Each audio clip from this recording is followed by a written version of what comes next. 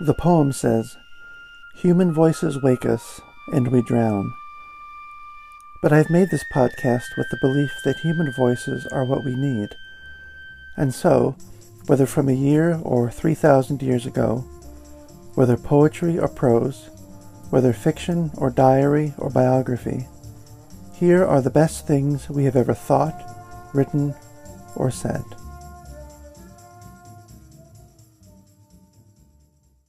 Boats in a Fog by Robinson Jeffers.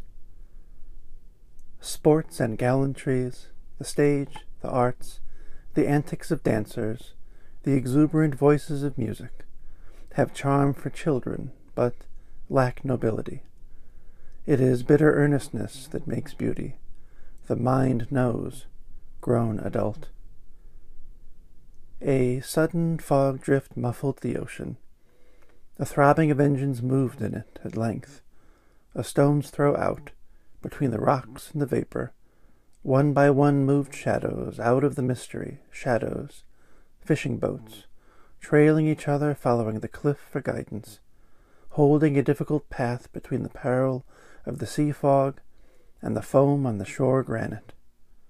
One by one, trailing their leader, 6 crept by me, out of the vapor and into it, the throb of their engines subdued by the fog, patient and cautious, coasting all round the peninsula, back to the buoys in Monterey Harbor. A flight of pelicans is nothing lovelier to look at. The flight of the planets is nothing nobler.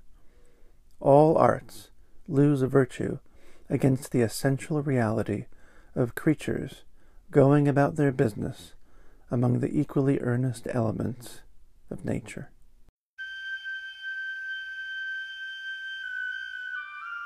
Any comments or suggestions for readings I should make in future episodes can be emailed to humanvoiceswakeus1@gmail.com.